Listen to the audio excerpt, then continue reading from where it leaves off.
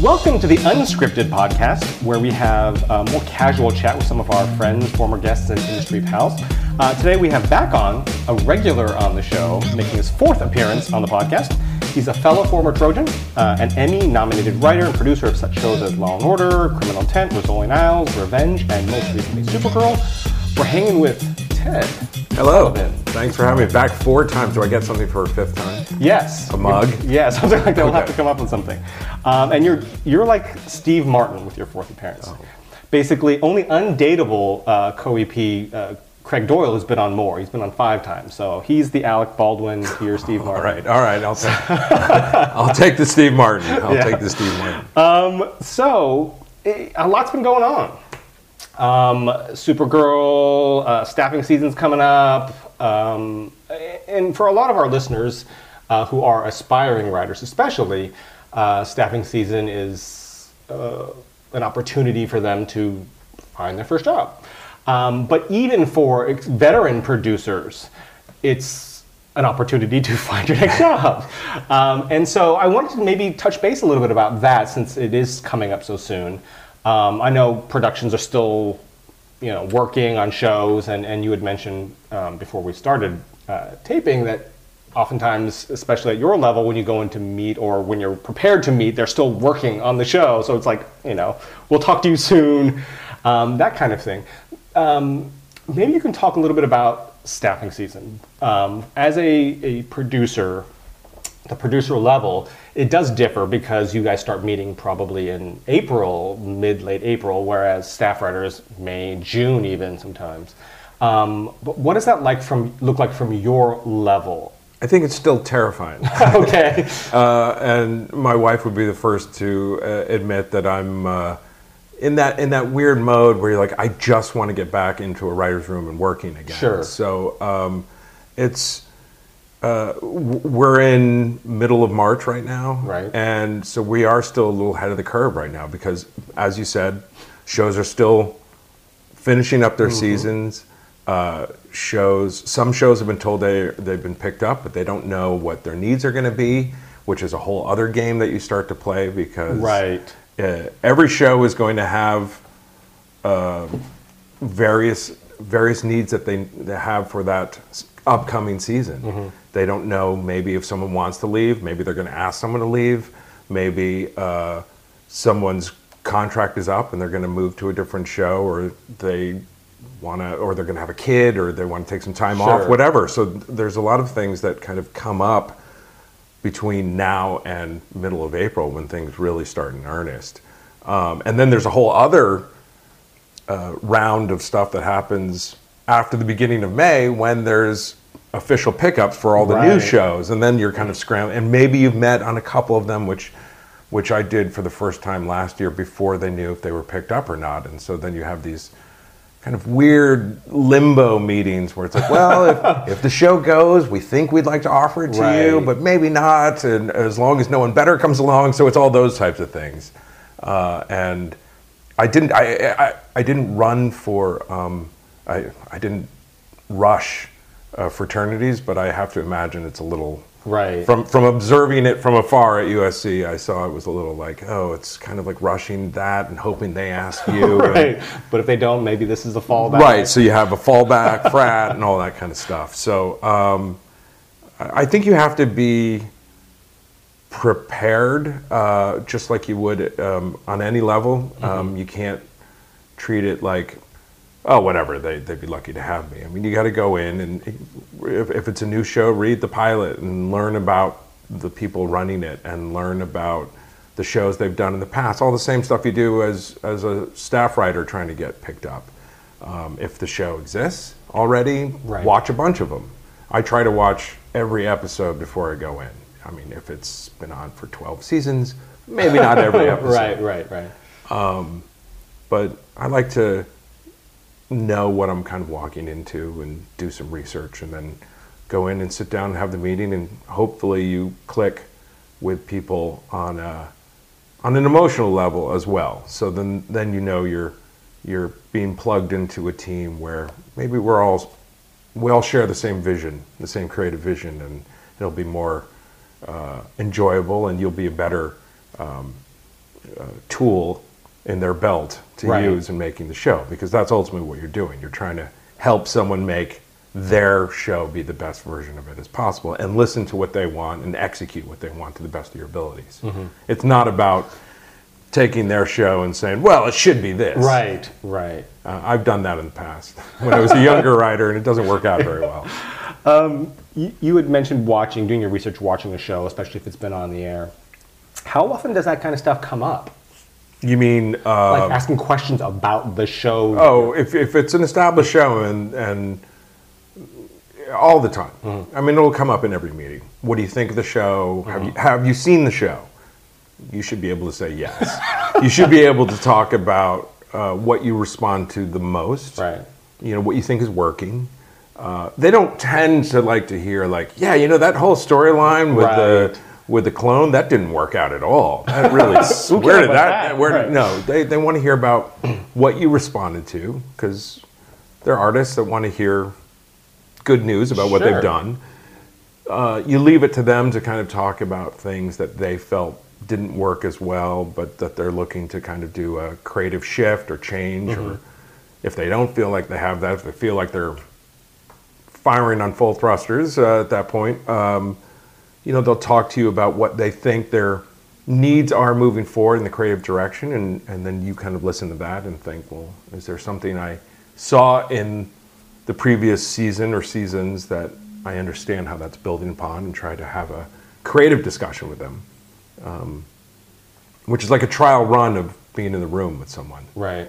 And so you want it to ideally be a bit of a discussion, kind of an upbeat, positive discussion. Right. And how you respond authentically and enthusiastically to their creative choices that they seem to be making moving forward allows them to see if you're going to be a good partner in this journey. But it's definitely a process. It's definitely something you have to put your time and work in on, and also have this writing samples, your own personal writing samples that you can show. This is really my style. If you've been on, I was on Revenge for 3 seasons. I was on Supergirl for this past season. It's not always going to be every episode you did isn't always going to be a reflection of really who you are creatively, and nor should it be. So they want to be able to see a more focused and pure version of what you would bring to the table. Your writing style, your dialogue, how you write action, how you write comedy. Do you write women really well? Do you write all those different things might help them see, oh, this person can fill that need that we have. Right. Someone's leaving the show is really good at writing action, or we don't really have someone who writes action really well. You do that, that's really great.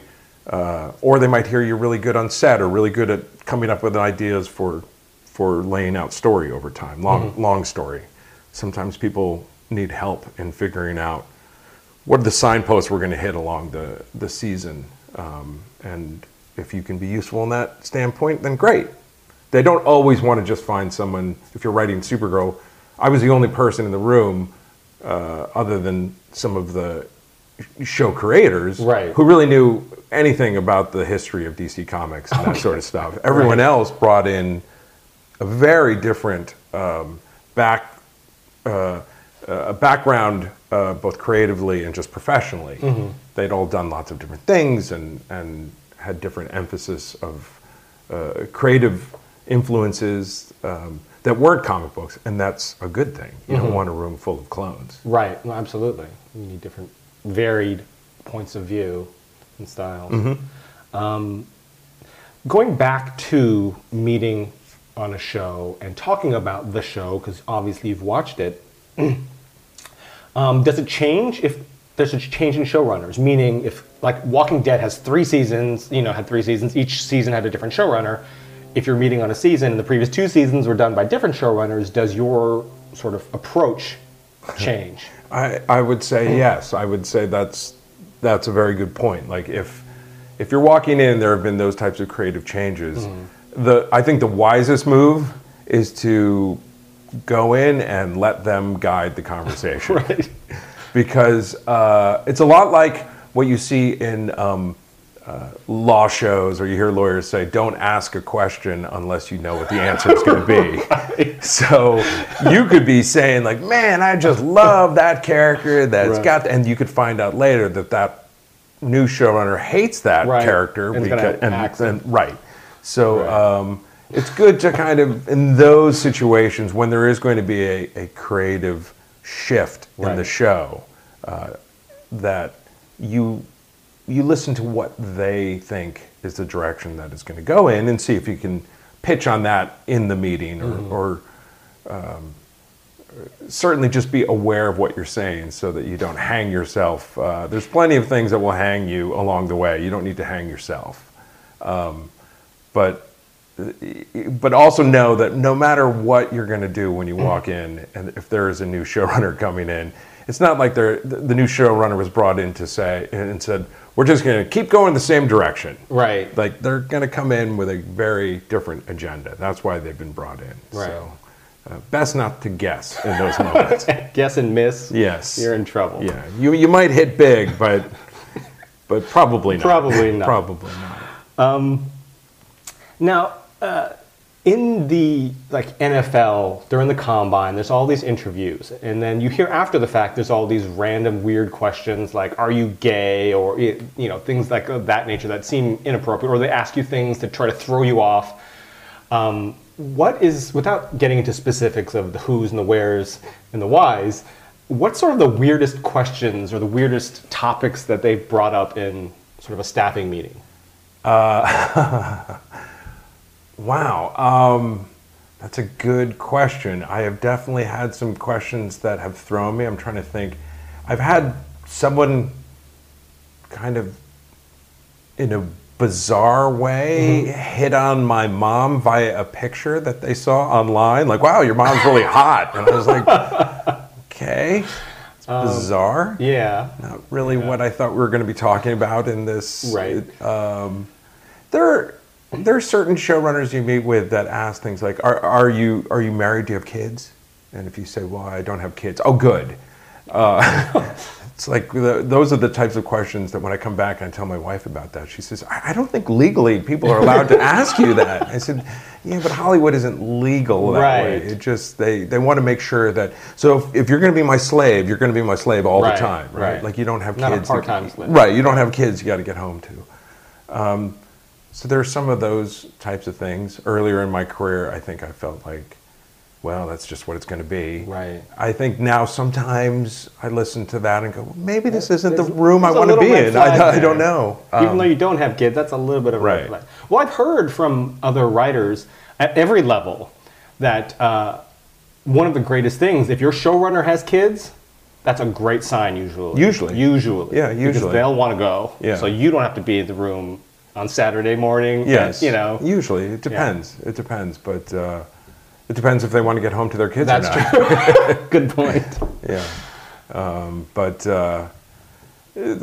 I have friends who have kids and that they've either worked some of the same crazy hours that I have, or I have one friend who's working way worse hours than I've ever had to kind of deal with. And I don't know how she does it with her kids. She's just a better and stronger person than I am, I guess.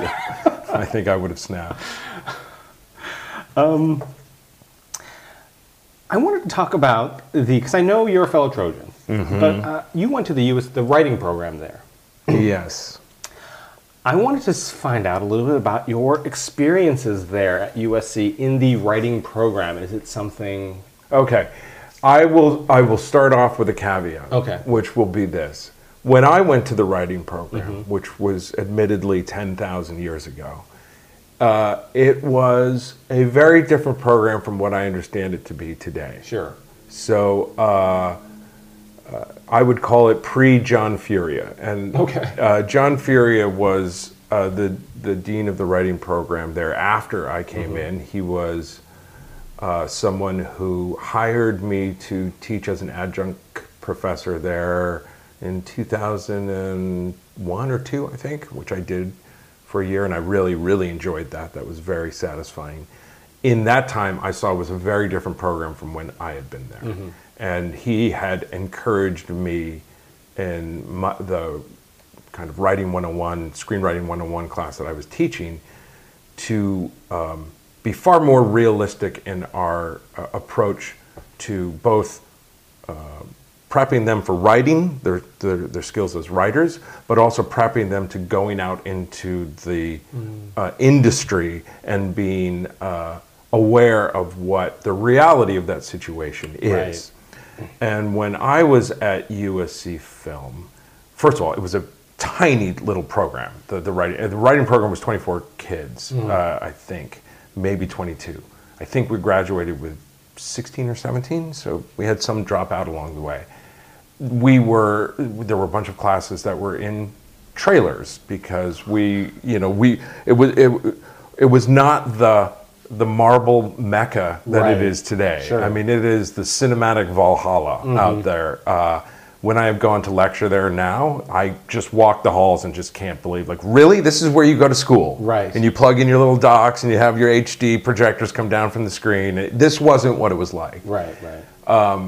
Our program did not have the same quality, for the most part, the same quality of professors that they have today in the writing and production programs, people that actually work in the industry and not someone who just wrote a book on how to write a screenplay in 30 days. Right. You know, like, well, is that really the best way to write a screenplay?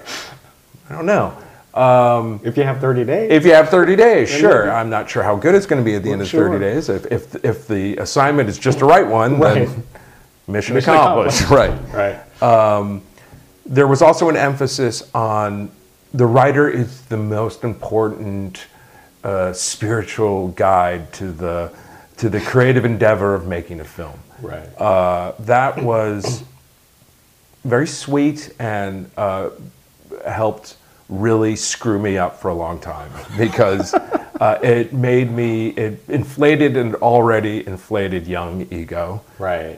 It made me think I was more important than anyone else. It also fueled an ideology within all of us, I think, of I don't need to take notes. You're wrong. This is my creative voice, and you're wrong. Mm-hmm. It's good to have some ego, but it's bad to disregard other people's criticism as an attack, right. or just simply being incorrect because they have a different opinion from you. That was the emphasis of the writing program when I was there, and they treated leaving the program as like you were about to enter Narnia, and there was going to be this talking lion that was going to guide you to your first contract, and the chair was going to spin around, and it was Orson Welles, and he was sitting there with the Muppets saying, "Here's the rich and famous contract." Did you say he was there with the Muppets? Well, yeah, it's the end of the Muppet movie. It's Orson Welles, and he gives Kermit and company the rich and famous contract. But of course, it's not like that. So we didn't have any emphasis. We had no knowledge in how to find agents, managers. We didn't understand how to. We didn't have classes on pitching. We didn't have classes on how to even set up meetings for pitches. We didn't find out how to take notes, how to go through the development process. We didn't know how you really interact with junior executives and mid-level executives and higher executives. We didn't know any of that stuff. I think maybe they thought like, oh, you'll just figure all that stuff out when you get out there, or the more sinister kind of and cynical element of my mindset would say it was more they didn't know because a lot of them wrote books. Right. So when you kind of looked at it, you said, well, wait, what movie did you write? Right. What did you sell? It's different now. But when I was there, it felt very like, well, I wasn't prepared for anything. And if anything, I was, it hurt me moving forward. If I had it to all do over again, I would have either done what my brother did, which was go to NYU, and which was a 2-year program, not a 4-year program. It allowed you to have a more well-rounded general education for the first couple of years and get to become a better student and not feel entitled and different when you're in a program of 24 people where you live in a separate dorm from everyone else and you're told you're special and we chose just the 24 of you. Like, that's not a good thing. Not to 18-year-olds coming into a program who already have inflated egos because they're 18 and they think they know everything. So I don't think it was very useful. When I taught there, what John Furia pushed me to do and pushed everyone around me to do in our programs, in our courses, was to create a course that was tough on them, that didn't say like, what's the story you're telling? What's the theme? Push them, slowly bring them into script writing. My students were very frustrated because I wouldn't let them write dialogue for the first 6 weeks. You know, I was saying you have to be able to tell a 3-page script with no dialogue. So what are the images? Because it's more than just a play, or a radio play. There are visuals here. So you have to be able to figure out what's the story you're telling. Watching Seventh Samurai the other day, I was just thinking like, wow, there's so much of this movie that has no dialogue in it, but I'm understanding everything that's happening, and I understand what individual characters want. And so I would talk about that, and so they became better writers before they started writing dialogue and using dialogue as a crutch. I also used my class to say, well, this is what it's going to be like when you leave here, to treat it more as like a professional program, to say now we're going to do some pitching. And I brought in people who I knew in the industry to say, okay, pitch to these people, and then they'll critique you. And then this is how you go about finding an agent or finding a manager. This is how you know a manager's. These are things to watch out for with an agent. These are things to watch out for with a lawyer. All these different types, or pitching to Brown Entertainment versus pitching to Warner Brothers. So I think the program now is much more fulfilling, both creatively. It's much more realistic, and I think it's much more useful.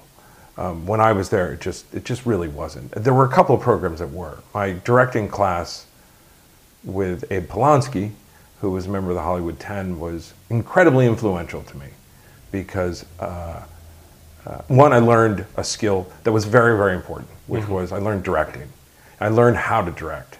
So that by the time I started directing both short films and off-Broadway, I kind of knew how to talk to actors. I knew how to run rehearsals. I knew what I was looking for. I knew how to listen. And then now, as a producer, you're not directing, but you're interacting with different department heads. You're interacting with actors. You're interacting with a director.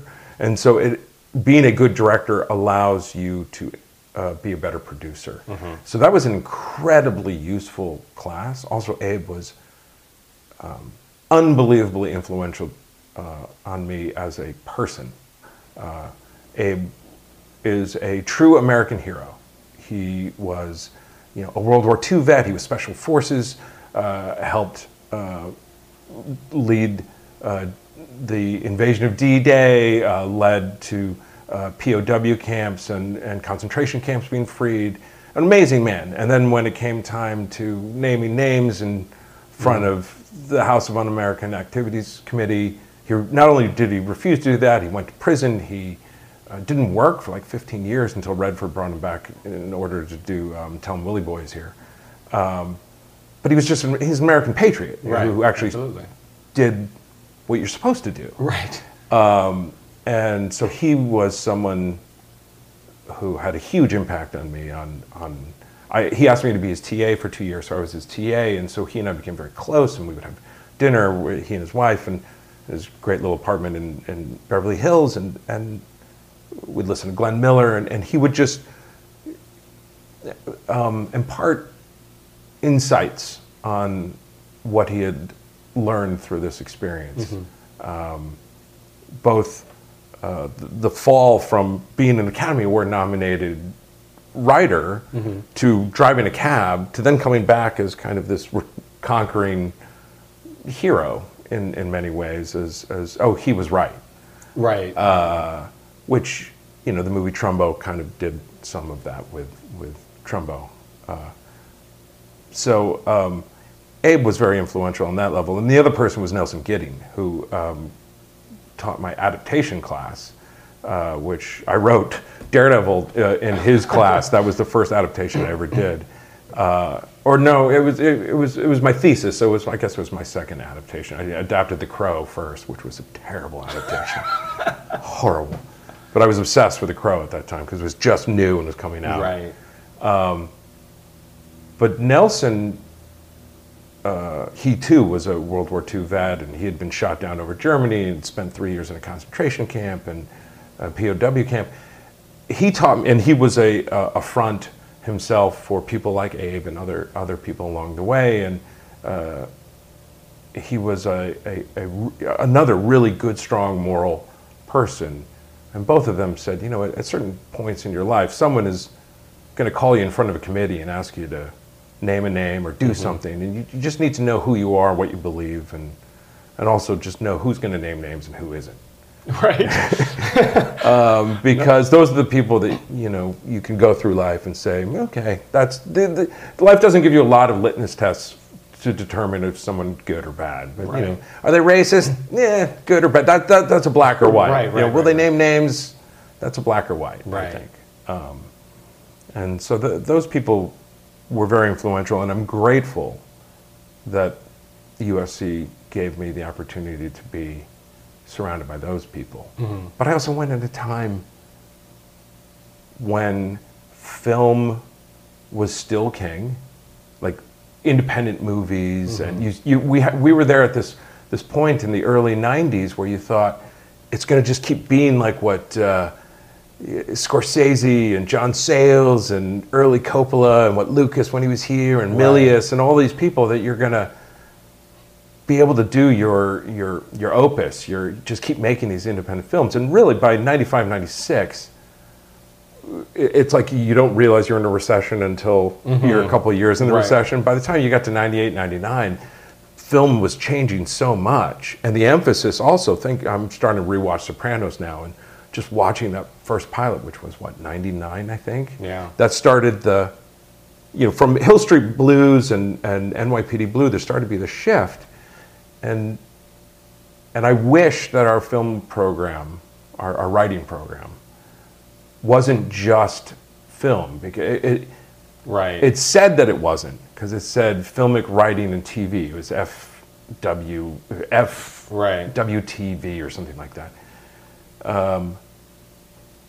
And it was, I wish that they had enough vision to realize it wasn't going to be Love Boat and Hotel for the rest of that Hill Street Blues and NYPD Blue and ER and Law and Order. They were starting to lay the groundwork for a creative shift and movement.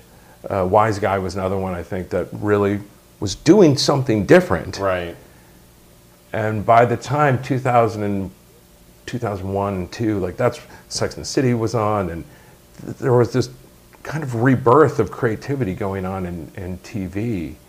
The same in a different way in cable that maybe had been in the 70s with Mary Tyler Moore and Bob Newhart and All in the Family, and things were, shows were about something more than just being My Favorite Martian, or Car 54, Where Are You? Mr. Ed. Right, it was about something. Right.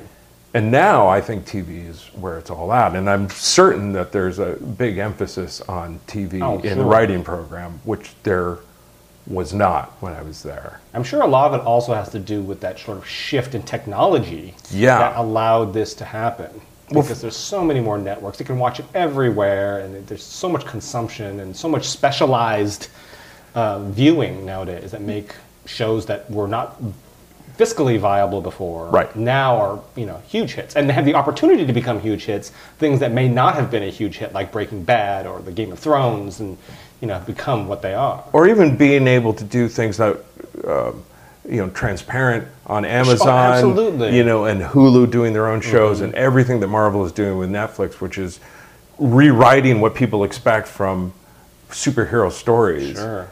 in the quality of what they do and the actors that they bring in, the writers and the directors. So, and how we watch, the binge watching that we watch on our Right. phones, that none of that stuff existed. No. So it was actually, in many ways, I look back and say, God, the worst time to go to film school. Because my final year at film school, we had heard a rumor that downstairs Lucas had donated or put in something called an edit droid. We didn't know. In our minds, we thought it looked like R2-D2 Right, and it was right. rolling around and was editing for you. We didn't understand what an edit droid was. And it was the precursor to the Avid and Let me write down edit. I'm going to make one. yeah, I know. It's Sell it for crazy. millions, It's right? crazy. And we snuck a look at it, and then we were yelled at. We were told to get out. Which also was how the film school back then was very broken down. Like the writers were over here, the production program was over here, the critical studies was over here, and then the acting school, there was no bleed over. There was no bleed over Right. with the music school.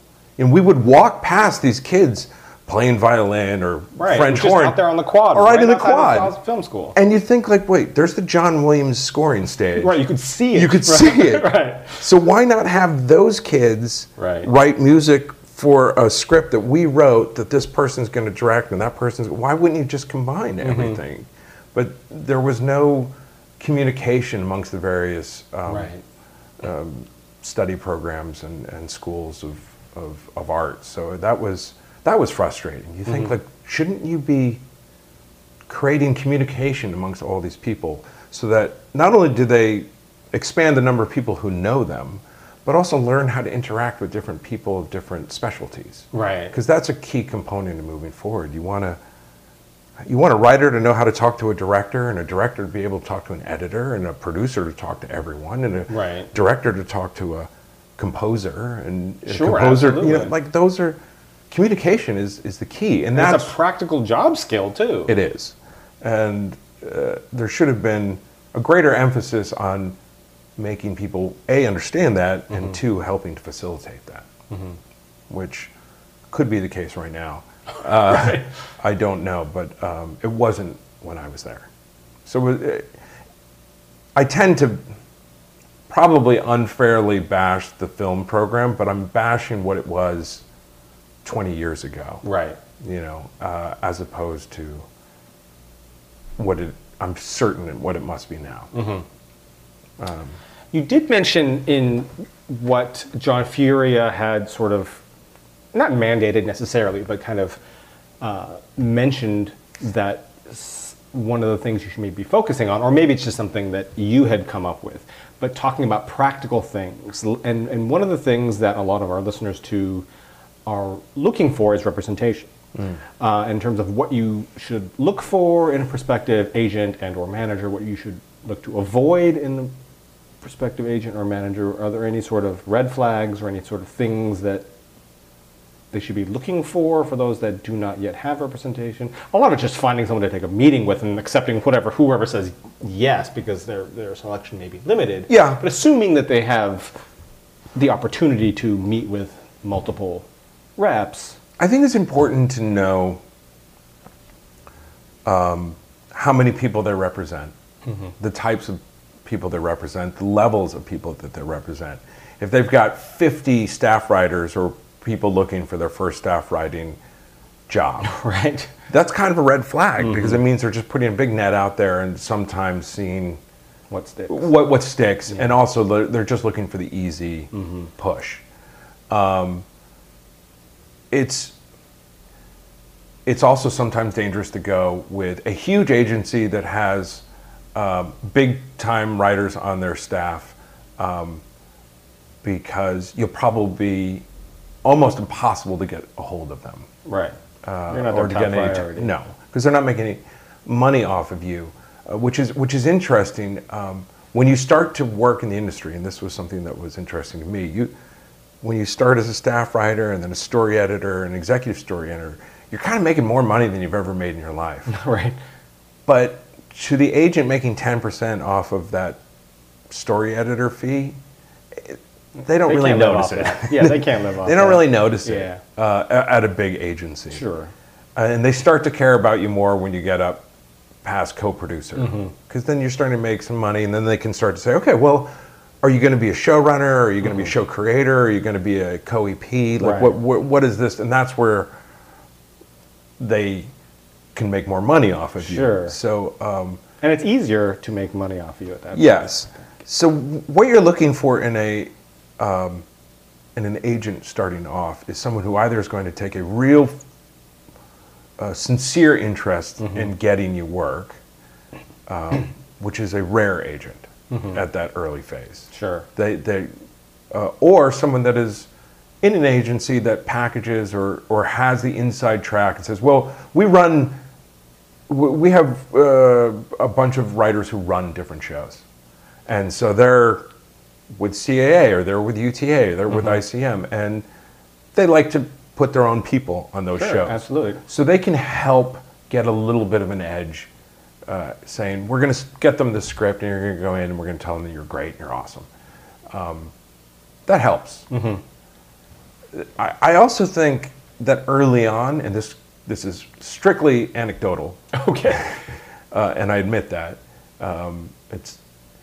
is that for me it helped to have a manager who really believed in me and was my manager over at Kinetic. David Baird is someone who early on said, I get how you fit into this industry. I get that in some cases, for me at the time, it was a bit of a harder sell. I was in my mid-30s. I was coming back after other careers, and it wasn't an easy sell in the sense of like, oh, you're not a diversity hire where we can plug this person in, and Right. like that's an easy sell. And, Sure, absolutely. And that's for that level. It's a harder sell moving on. Like it's easier as a diversity hire to get hired right away. I've noticed it's harder for them to move up the ladder just Sure. because there is still, whether it's conscious or unconscious racism in the industry, and it's an issue that I think the Guild has been talking about very actively over the past 48 months, and there have been articles that have been coming out saying that it's still a major issue when you look at actors, writers, directors, producers. It's still an issue. Right. And I think it was an issue that was brought up in the Oscars, and I think all of that rightfully so. Right. But an agent is going to look at a diversity hire and say that's an easier sell. So for me, it was harder. I wasn't an easy pitch. So I had and I didn't even have an agent for my first gig Oh, okay. at Law and Order: Criminal Intent. My manager really has been someone who said early on, I see where you belong. I understand it's a harder sell. I will be your advocate. And That's he said, great. give me 12 months. Right. And almost 12 months to the day, and then I was staffed and on the show. Wow. And I would say you want to find someone who has a clear vision a clear specific vision for what they want to do with you. And those are the types of questions you should be asking. If they start saying like, yeah, we're just going to set up a bunch of generals and you're going to do this, you need to do generals, but Sure. But what shows do you see me targeting? You can't say you'd be great on any show. Right. You know, like Whoever will meet with you. right. Whoever will meet with you Right. is a terrible answer. But my manager was very focused early on, saying, well, your writing style, your backstory, all this. What we're going to target is we're going to target criminal procedural shows, medical shows, because I had a medical background. I had,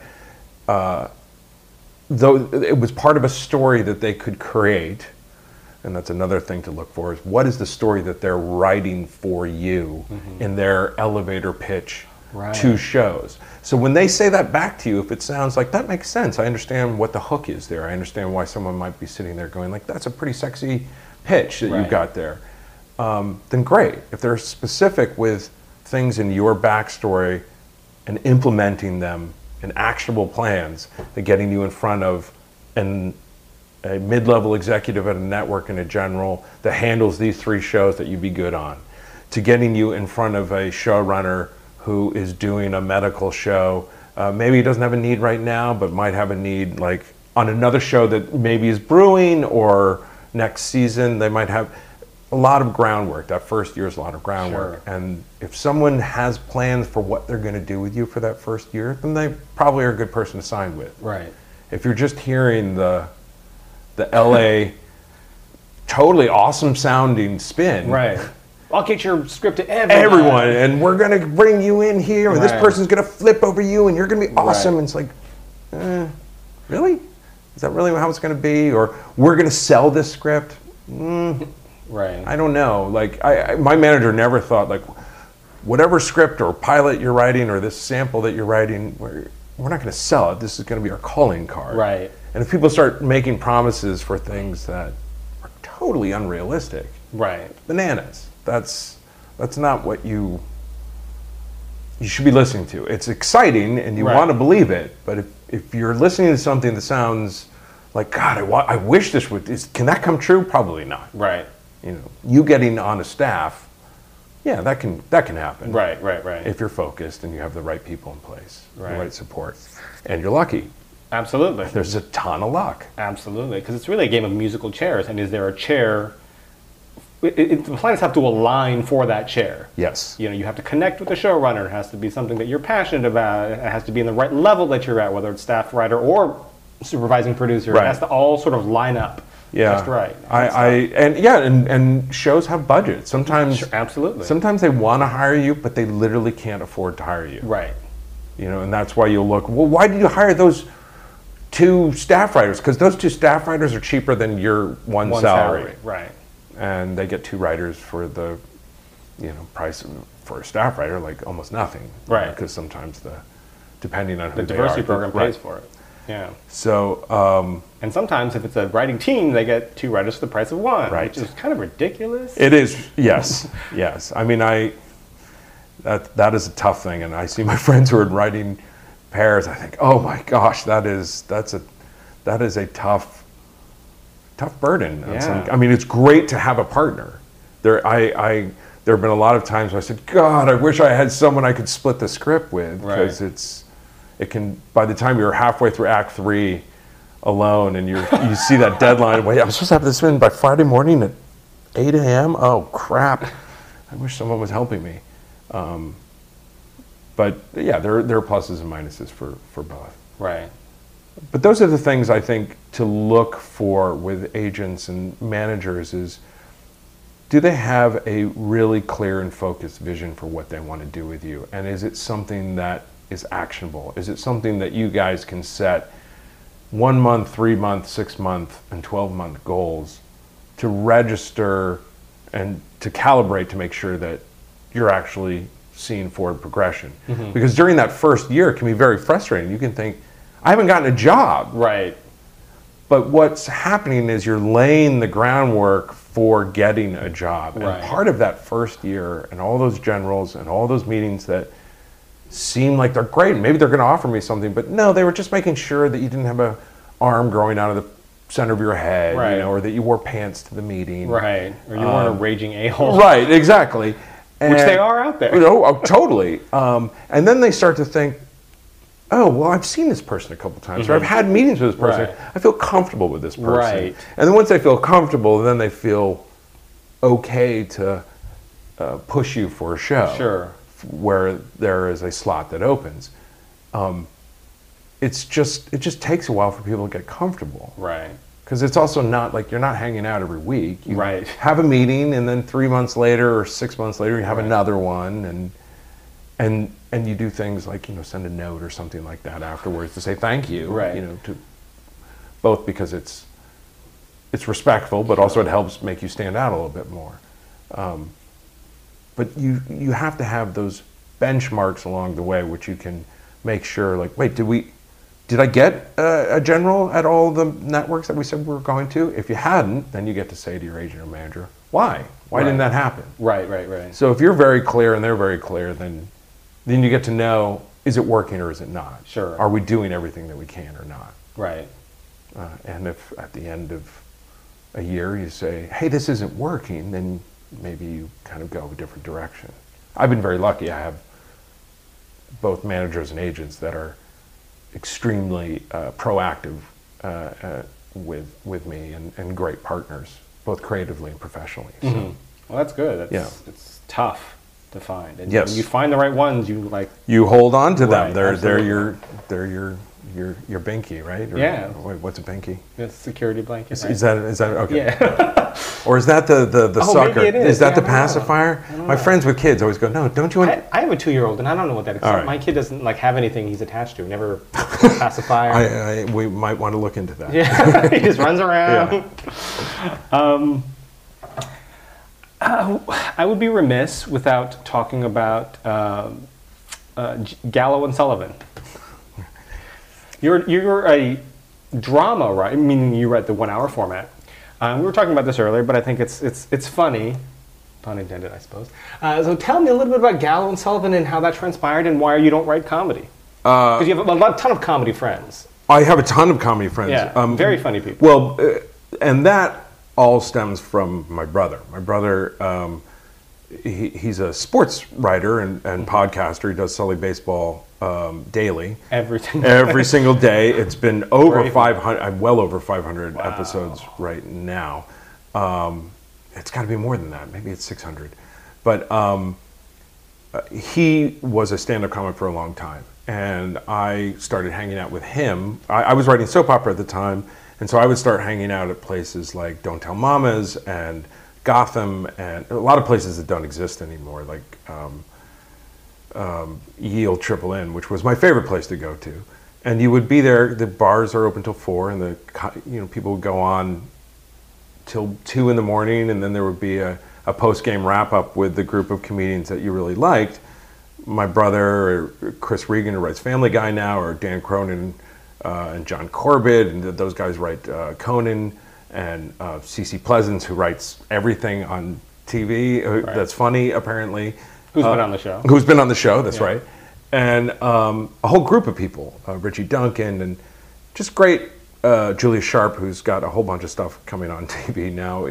All these people were together, and we would start to hang out. And then Patrick Gallo was someone who was close with Richie Duncan and my brother, and then I became close with him, and then we started collaborating with his original comedy partner, Carrie Gallo, and then we started, by the time we moved out to California, then we started doing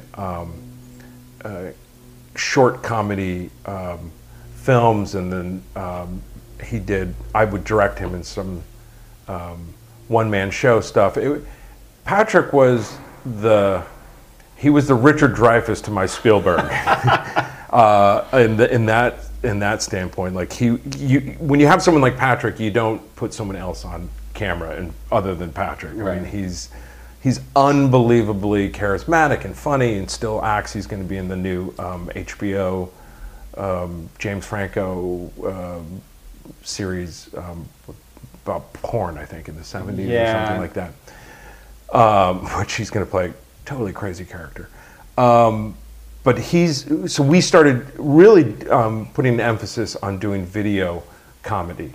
So short form video projects that we would shoot around LA and experiment with editing and storytelling and characterization and the visual styles, and that's how we learned how to edit. That's how we learned how to really work a camera, and where to place a camera, and what worked and what didn't work, and so it was the most creative and crazy fun time to be funny, and it was we just lived a couple blocks from each other. So we would both shoot stuff, and then we'd cut, and then we'd come together, and we'd edit together, and it was exhausting because we were both obsessive compulsive and emotional and crazy, and we would also fall in love with something, and be so certain that this was perfect as it was, and then we would have a screening, or we would show it at a festival, or it would be somewhere at a comedy festival, and then about a minute into it say, okay, well, we really have to recut that. But it was great because it forced us to learn how to re-edit and take criticism and not be slaves to what we thought was the creative choices that should have been made. Right. That with comedy, especially, if they're not laughing, it's not funny. Right. You know, I mean, you could argue certain points like, well, no, they just didn't get that. But most of the time is you can't just say to the audience like, you didn't get it. Right. If they're not laughing, you probably really need to take a hard look and say, well, why aren't they laughing? Right. And that I'm grateful for from a dramatic standpoint, because it made me more willing to take criticism, and it prepared me to take criticism. I think more than some other people that I work with in writers' room, especially people that come from like theater, you know, dramatic theater, where your word is God. Sure. It's never God on a TV show. No. So you should be pretty well prepared to take some criticism, because you're always going to get it. Right. And with comedy, it's binary. It's either they're laughing or they're not. Right. And so that prepared me for criticism much more than I think anything else. I'm grateful for all the experimentation that we did as that kind of team up that we had, and how weird we were, and when to kind of cling to the one weird thing and listen to the rest of it. You know, what hills you were going to die on. But that was a really working with Patrick Gallo was as fulfilling a creative experience as one could possibly imagine. And you know, he was the best man at my wedding. He's more than a friend, and he's more than a creative partner. He's like my brother. You know, just like my brother. Working with my brother Except he doesn't do a podcast on baseball. He doesn't do a podcast every day. Right. No, his podcast would be bizarre. I don't even want to know what his podcast would be. But it was a really good creative experience. I was never the brave performer that my brother is, or Patrick Gallo or CC. The ones that week after week would get in front of the microphone and put themselves out there. And I always had to have a camera and a projector. I'm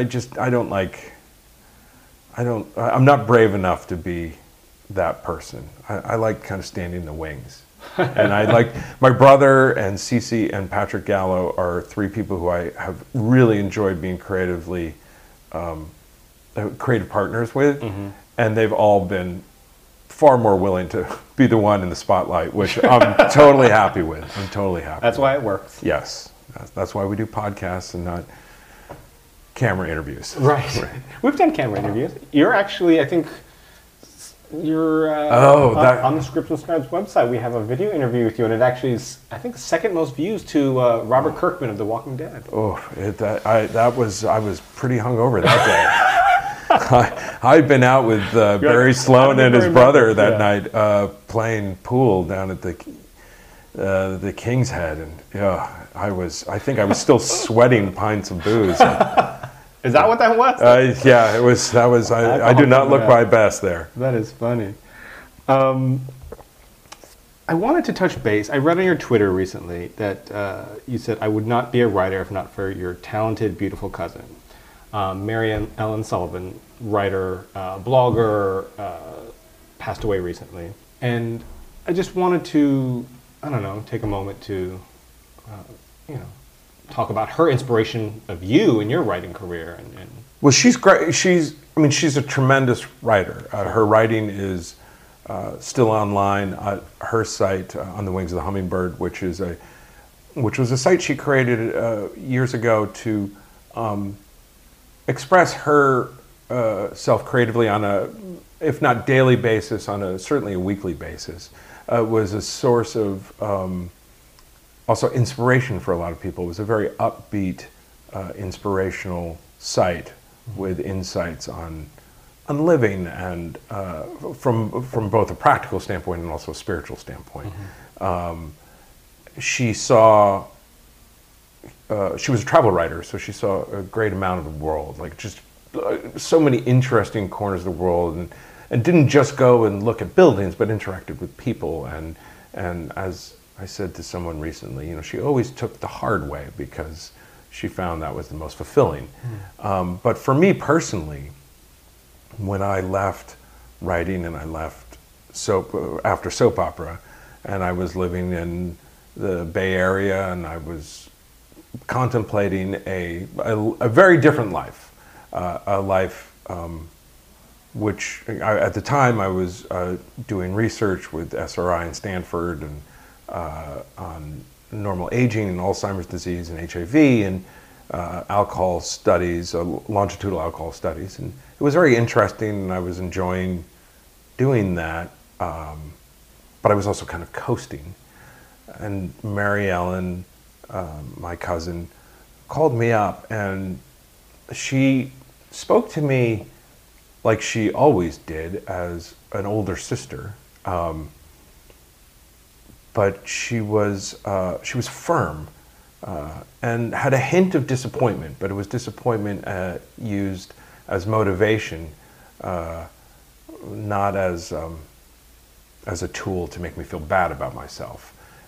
Just where she called me out and said, what are you doing? You're a writer, and you should be writing because you still have things to say.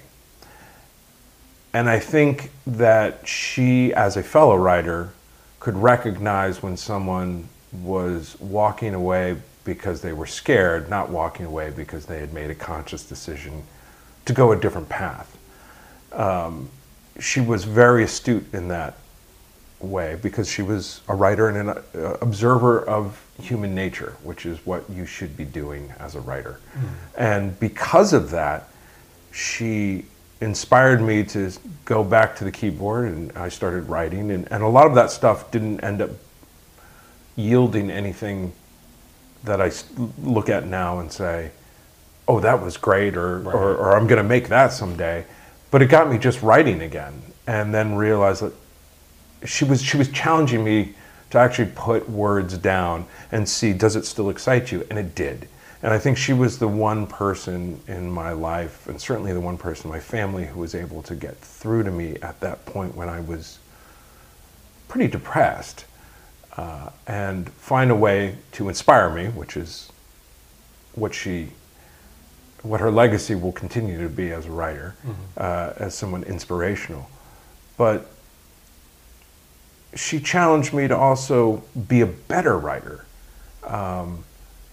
I think what she knew was I was frustrated by the soap opera world. I was frustrated. Like I got pretty good at being able to write 1 or 2 scripts a week, which is what we did, and churn them out, and it was fine. But it wasn't what I got into writing for. Sure. And I think what she was saying to me in that moment was, you're a better writer than you've been. You're coasting right now. See if there's something more in there. And she was right. I still loved it. I still had stories to tell, and I had more of a point of view than I did when I was 26 or 27 or 28, now at 30, 31, 32. So she inspired me to take the jump and to open up a little bit more, to be a little more personal and specific in my writing, because she's very specific in her writing. And because she would write shorter form travel essays as opposed to a movie script or a 2-hour movie, her theme and her point of view had to be very focused. And so when I would look at her writing, or when we would have talks about writing, it became clear to me that she was emphasizing theme more than I'd ever thought about before. And that made me a much better adult writer. So that when I go to a show now, the first question I tend to ask is because of Mary Ellen. I go, well, what's the theme? What is the central question that we're asking here? Because as a travel writer, you don't just write, oh, I went to Florence and the food was great. I mean, you can. Right. But what makes you a good travel writer, Right. what makes you one that was, and she was well sought after by major outlets, was that she had a point of view, and she had something specific to say, and she had a lesson that she learned from being in the Middle East or biking across China or going through Africa, wherever she was. It wasn't just I saw this and I ate this. It was I learned this. Right. This person taught me this, and I think that's why her readers are still so shocked that she's gone, and that the people who I'm grateful who have followed me on Twitter have sought out her site, and I've promoted it a number of times especially over the past couple of years, that they have pointed out, wow, her writing really meant something to me and connected with me on an emotional level, because she also wrote about, you know, her fight with cancer on her site, and she continued to show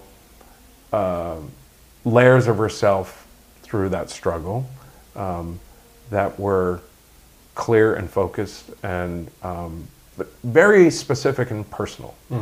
And that is something that I try to remember in everything that I'm writing, especially now, because one, she just passed away, so she's on my mind a lot. But also I have time now in between shows where I'm trying to write my own stuff. Right. And so you don't want to end up just writing something without any specific details that make it reflect your personality or Sure. a vision or a theme or a point of view that you really want to get across. I got frustrated with myself the other day, and I thought of her because it was 1 o'clock in the morning, I was writing a scene, and I got really frustrated, and I stood up and I said, what is pissing me off so much? And I realized, oh, this is just the scene where she sits down at the table and talks to that guy, and he says, I'm never going to do this, and then she says midway through this thing, and then he goes, all right, I'll do it because you'd said the thing that I wanted to hear. Right, the paint by the numbers. Right, and I said, no, there's nothing in this, that's just that scene. There's nothing in it that makes it have a point of view, Right. or really fits in the theme. It's just a get there scene. Right. And she never just got there. She always lived in the moment. Didn't take the easy way. Nope, never. And sometimes that made her exhausting. Sure. Like, as I said the other day, you know, Mary Ellen was always right, even when she was wrong. Right. But it's also what made her amazing. And a great writer. She's just a terrific writer and an equally terrific person. And I am grateful that she pushed me at a point in my life when I didn't think I could be pushed or wanted to be pushed or was strong enough to be pushed. Right. And I will always be grateful for that. And I will try moving forward to live up to the very, very high standards she set as a writer, because it was not about just pushing words on a page, and it was not about just getting a paycheck. It was about getting people to think about the world and the people around them and how they interact with those people. And that's what a TV show should do too. Right. She will continue to be a huge influence. And what on the wings of The Hummingbird. the Hummingbird? So people want to. Is it on the wings of the hummingbird.com? Yeah. Okay. And there are links on my Twitter feed and all that, and on my Instagram that. We'll put a link. Yeah, sure. So- But there's years of writing back there. Plus, she's got books, and there's just great stuff of hers. Well, great writing is great writing. Yep. And I think as writers, you can learn from great writing, wherever Yes. it comes from, in all forms. And the best writers have a strong point of view. They have they talk a lot about voice. We talk about voice. A lot of questions we get about, because agents and managers are all looking for somebody with a voice. Well, it's always this amorphous concept. What does that mean? How do I get that in my script? It's really boils down to what you were talking about, putting yourself in the script, not physically, putting a replication of yourself, like that's the easy. Like that's the easy thing to do, right? But to actually insert, aspects of theme that aspects of the point of view that you're inserting in there, not just your point of view, but a point of view that is something that you're inserting in there. Yeah, and every character shouldn't have your point of view. No, not at all. Right. But overarching themes can be part of something drawn from your life or something that thematically should represent your point of view. Sure. I think that's why now I've been throwing myself more into reading stuff. Reading books and watching material that aren't just the everyday stuff I might normally gravitate to. Right. I'm not just rewatching Empire Strikes Back. I'm nothing wrong with that. No, occasionally. But I definitely have been looking. The other day I watched Encounters at the End of the World, the Werner Herzog documentary about people living in Antarctica. And somehow that slipped through. I love, he's one of my favorite filmmakers, and for some reason I missed that. And I watched it, and it was amazing. And his point of view and his theme that he expressed through these characters that all somehow had ended up living in Antarctica, working together, studying it, and having very, very specific points of views and philosophies. It was fascinating, and that challenged me. Watching Kurosawa recently, which I've been on a big kick of watching that recently, challenges me. Reading some of the books, or even watching Frontline. I've been watching a lot of Frontline because that's one of the great things about Apple TV is they have this. You can start to go through and say, well, wait, let me go down to the PBS one and say, okay, now I'm going to dig through Frontline, and then realize, what, I don't really know a lot about, I only know the headlines for the immigration debate. So the Frontline had an incredible thing, or Putin's Way. There was one on Putin. Right. Where I'm like, I kind of know about Putin, but I want to know more. And then they do great. And it's just fantastic. Right. So trying to dig into that a little bit more and push the envelope, and certainly reading Mary Ellen's words or rereading a lot of them, saying there's a lot to be gleaned and learned here. So I think it's important to keep stepping outside of just this is the new hit Fox show or Netflix show or whatever. It's good to watch all that and keep up on all that, but it's also good to step outside and read some other stuff that maybe you don't think about too much. Right. So I think that's important. I think she certainly has a lot to offer on from that standpoint. But whatever the case, have a strong theme. It's very, very clear to me that the people who behind the Humans and Mr. Robot have a very clear theme they are working with, and it's really exciting to. Those two shows really hit me on a gut level after watching the pilots, saying this is about something. This is using, in human standpoint, science fiction, and Mr. Robot standpoint, kind of like conspiracy theory, paranoia, but have something very important to say. That they're doing as good a job in Mr. Robot and in the episodes I've watched so far. I haven't finished the first season yet, but because I'm trying to get caught up. But of making some statements about that corporate, too big to fail world that some of the big Hollywood movies that were trying to make the same point, they've done a better job than that. Right.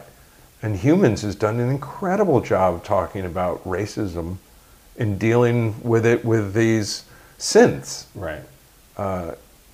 It's taking some of the ideas of Blade Runner and then kind of pushing them a little bit further and really getting to explore it in a television format. Those two shows, I think, are so far I've been really, really impressed with. Right. Really like What them. else are you watching? Obviously, Better Call Saul. I just keep falling in love with that show. Yeah. I think it's,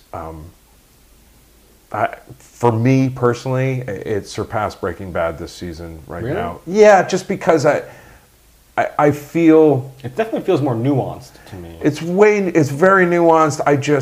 It's not as visceral as Breaking Bad. Breaking Bad always has those moments where you Right. realize I've been sitting here. My friend Sean McFarlane, who runs a tremendous site,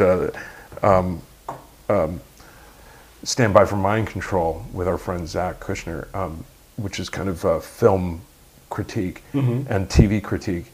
He wrote once about watching Breaking Bad, and he had poured himself a scotch, and they realized at the end of the episode he'd looked down, he'd never taken a sip of the scotch because he was just holding it the whole time, Right. just so tense.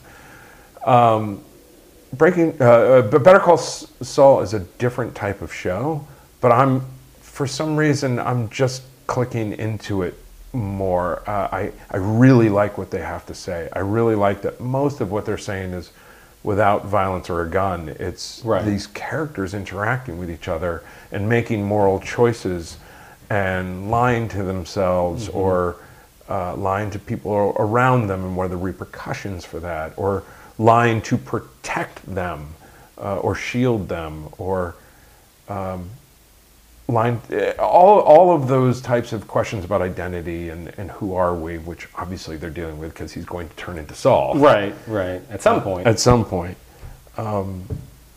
Is fantastic. And I just think watching Saul and Mike and Kim, like, these are three characters that are all kind of coming together like trains on three different tracks, and you know it's going to end up horribly. It's just got to. I mean, I didn't see yesterday's episode, so... I have not either. Okay, Yeah. so we won't spoil it for anybody, nor ourselves, each other. If we could, then that Right. that would be a strange thing. But one thing is that even Chuck, he's sort of developing into... He's such an asshole. But yet, at the same time, he's not as big an asshole as I thought he was. Yes, I agree. That's Which is, to me, really, really... completely agree. Right. Completely agree. In fact, that's what I find so exciting about the show, that they're advancing these characters in such a way that they're getting Chuck to a place where I think Hank was starting to get later in the run, by season 4 or 5, where you hated Hank, but then you started to root for him because you understood him and you realize he's kind of more the good guy. Right. Chuck's both an asshole, but I totally understand where he's coming from. Right now. Absolutely. So, Whereas Howard, you always kind of knew he was an asshole, but now he seems to be even more so. Right. And so I don't know. I think that show's really, really interesting. Peaky Blinders, I'm halfway through season 1, and I'm totally digging that show. I only saw the pilot for that. Yeah, I love the pilot. I think it's an interesting choice to have the modern music. I'm not sure always how I feel about that. Right. But it is unbelievably well written. I mean, like, jaw-droppingly so. It is the best looking show that ever on TV. It looks fantastic. It's stunning. And I think the performances across the board are amazing. I mean, I just watch it, and then sometimes I get a little lost in the middle, and then I realize how it all came together in the end and go, oh, how clever. And also watching it from a production standpoint, I say, it looks really big and expensive, but they're also being really smart on how they shoot it and where they shoot it and what are repeated sets. And it's really, I'm truly, truly impressed by that. And like I said, Mr. Robot, so far I've been really, Mr. Robot and Humans, I've been pretty blown away by. Really, because they have something to say. And they're saying it very well. Right. And they have a cast that clicks really, really well. Trying to think of this time, because I know you always ask that. I was thinking, and then the other, from a comedy standpoint, I've been rewatching Peep Show, Spaced, and that Mitchell Webb look, which I forgot how funny Peep Show was. It's not for everyone, but it's about two. Mitchell and Webb are a comedy duo from England, and they're roommates, and it's all told in POV. Oh, okay. And they do very clever things in order to get 2 shots or 3 shots, because then you just go to the next. Someone sits down, and then, I gotcha. But it's really, really funny. It's really funny and irreverent and spaced. I'm showing my wife for the first time, and she's just loving it, because the characterizations are so great, and again, they have really specific points of view for the characters and thematically what each episode is about, which I really appreciate. It's great. So those are good. Very cool. Yeah, I haven't seen either of those, which I'll have to definitely check them out. I'm a big comedy guy, which is kind of interesting. So because I definitely skew more drama, right? But there are those comedy gems that Yeah, you just like recently, just the Grinder. I think it's a fantastic show. If you haven't seen it, I have not seen it yet. I think it's absolutely fantastic. It's smart and irreverent. The chemistry between Fred Savage and Rob Lowe. Rob Lowe is fantastic. The whole cast is really, really amazing. Unbreakable Kimmy Schmidt's coming back. Oh, right. Great show. And then, I'm trying to think, those are the 3, comedies that I've been watching. kind of diving into and becoming re-addicted to, which is good. I wish there was more spaced. I keep thinking, oh, no, there's only 6 episodes per season, and there's only 2 seasons, but they're perfectly told. The British show? It is, yeah. Those Brits, they got to get their act together. They know, but Sherlock's 3 or 6 episodes. I know. It's what are you doing to us? Luther is sometimes 2. I know. But it's good. But that's what I've been.